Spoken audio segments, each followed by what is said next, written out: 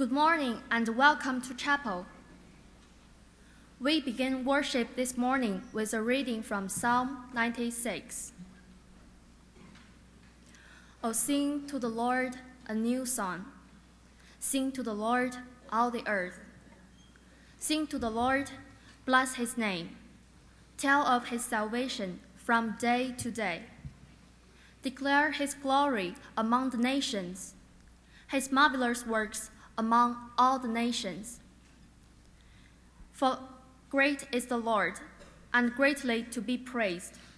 He is to be revered above all gods. For all the gods of the peoples are idols, but the Lord made the heavens. Honor and majesty are before him. Strength and beauty are in his sanctuary. The word of God for the people of God.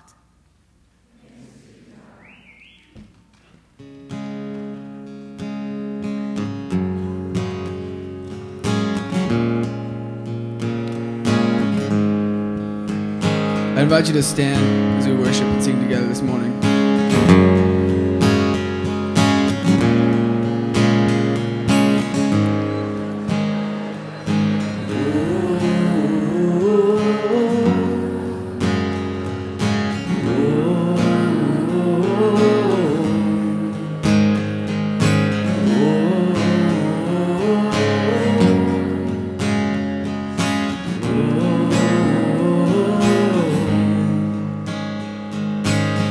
I see your face in every sunrise, the colors of the morning are inside your eyes.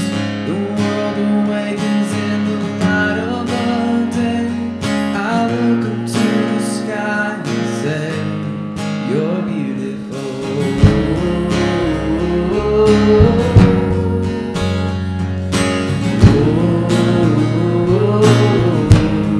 You're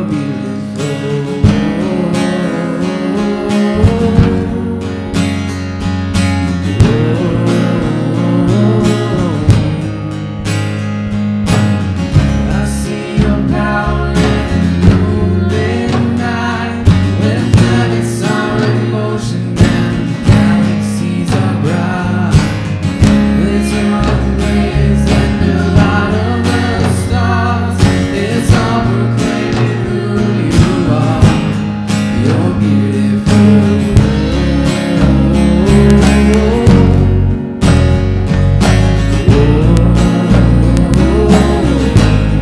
You're beautiful.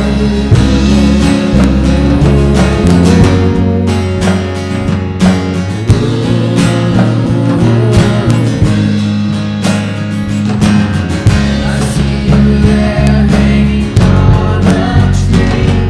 You bled when you died, and you rose again for me. Now you are sitting on your heavenly throne. Soon we will be coming home. You're beautiful.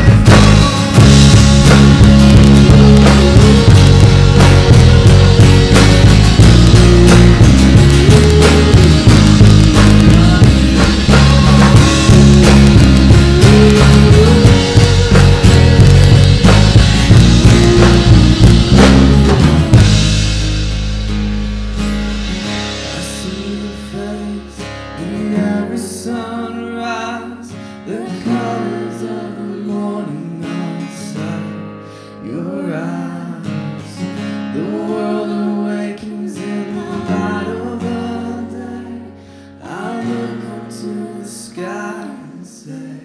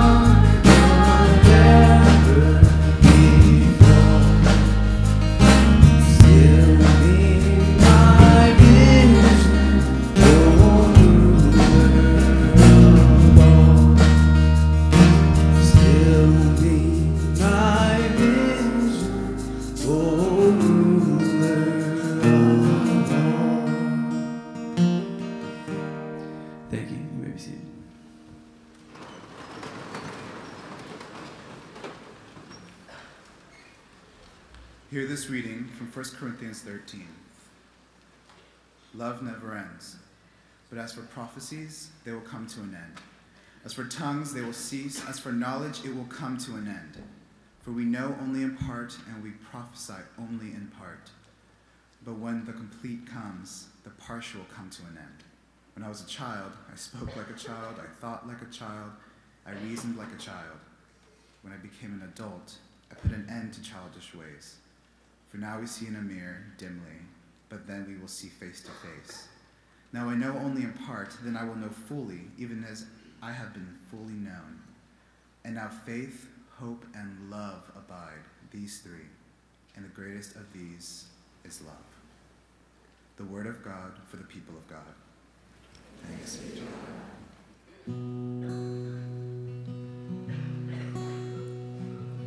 Man of sorrows, what a name for the Son of God who came, ruined sinners to reclaim. Hallelujah, what a Savior.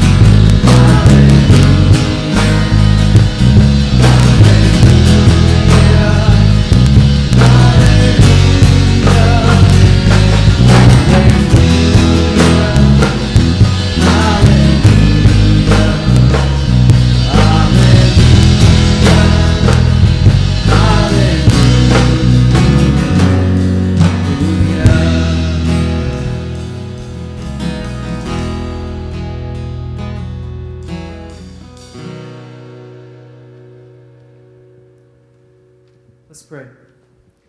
God, we are so thankful for your love. So thankful for your care for us and that you listen to us when we cry out. That you hear us. And it's true, God, what a Savior you are to us. So God, now as we continue on in this time together, reflecting upon these words, God, may the words of my mouth and the meditations of all of our hearts here in this place be pleasing to you, our rock and our Redeemer. Amen.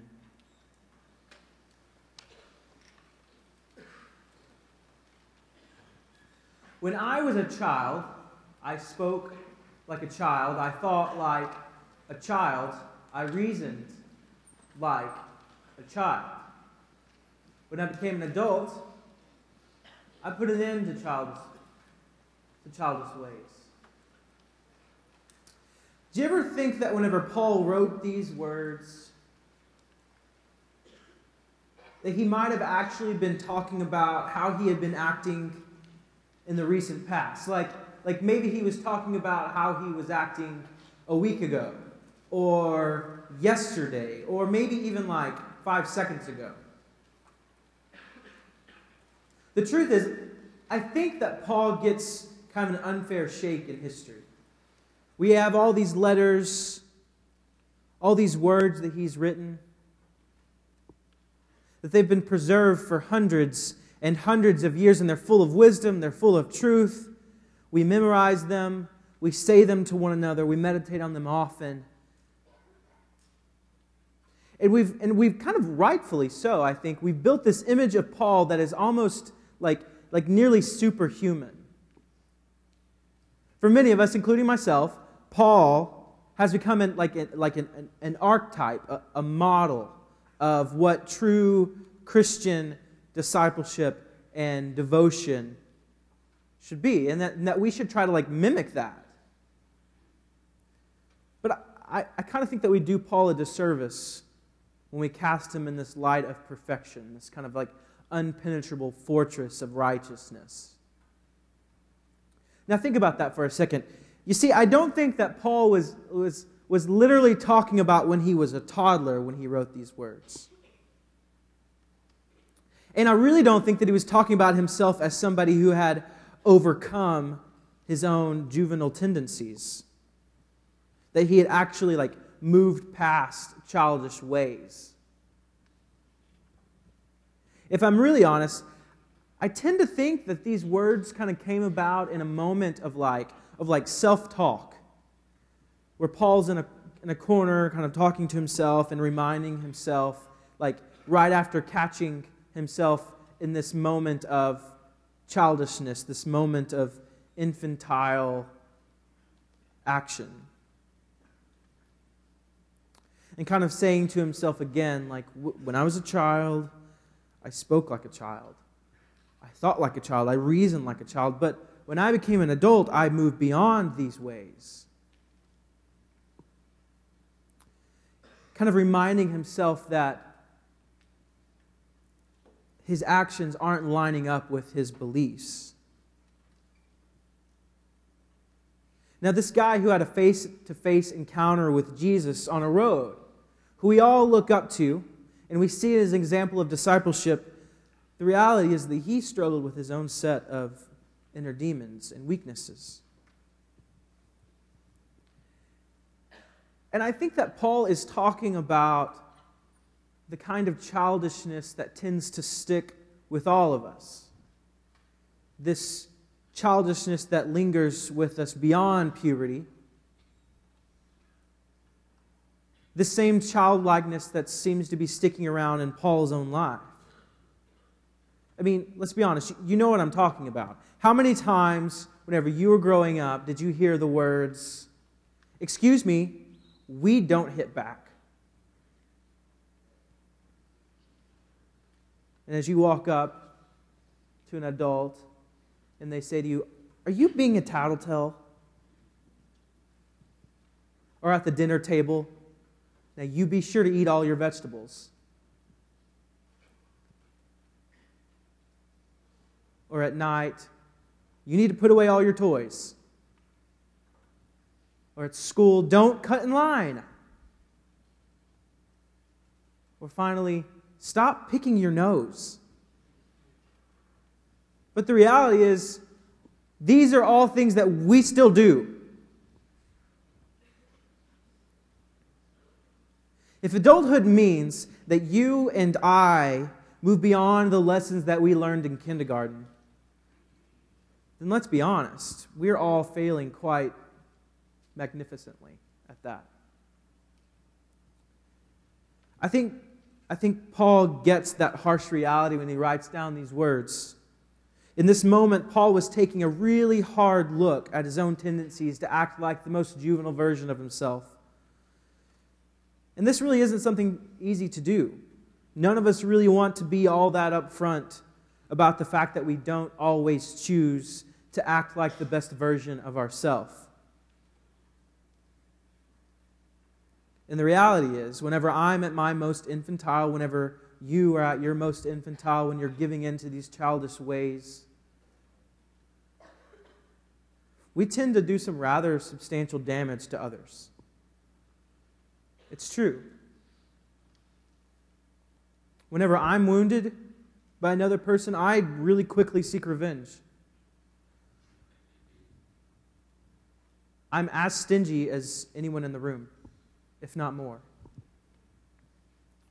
I have this insatiable need to be right all the time. And for some reason, and it usually comes out via Twitter, anytime someone has a smart remark, I tend to have a really quick comeback. And so this reminds me of something else that Paul writes in one of his letters to the Romans. He says this, he says, "For I do not do the good that I want to do. Instead, I do the evil that I do not want to do." And so in that sentence, Paul expresses this reality that he is wrestling with the same stuff that you and I are continually struggling with. This reality that we all have this tendency to live in constant conflict with ourselves, with who we are sometimes and who we really hope that we could be.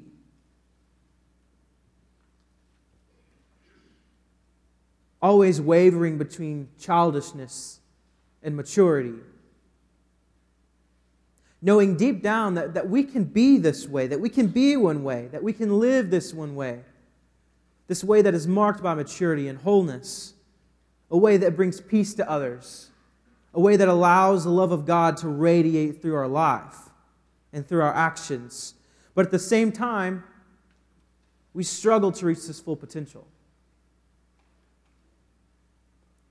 And we're often met face to face with our own limitedness and the reality that we are frail creatures of dust.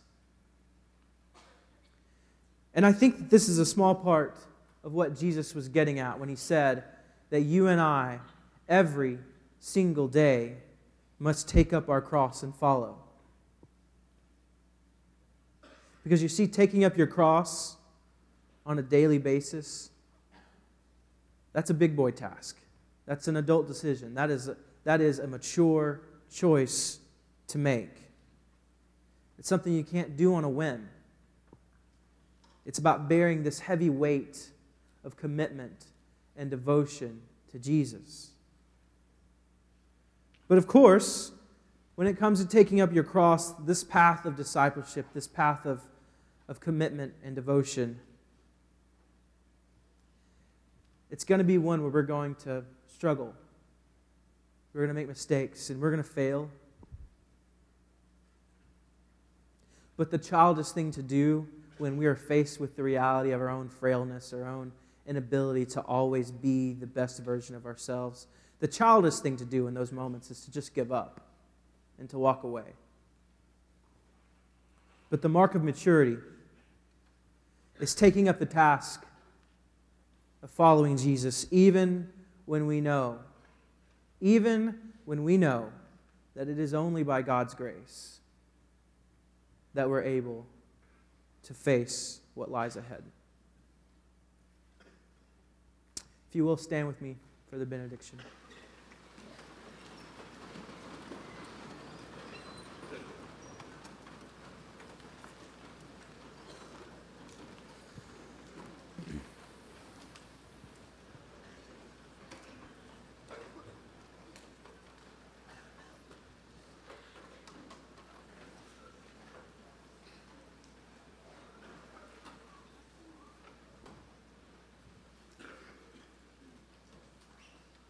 It's my hope for each one of you today that you leave this place remembering that the love of God will never fail you.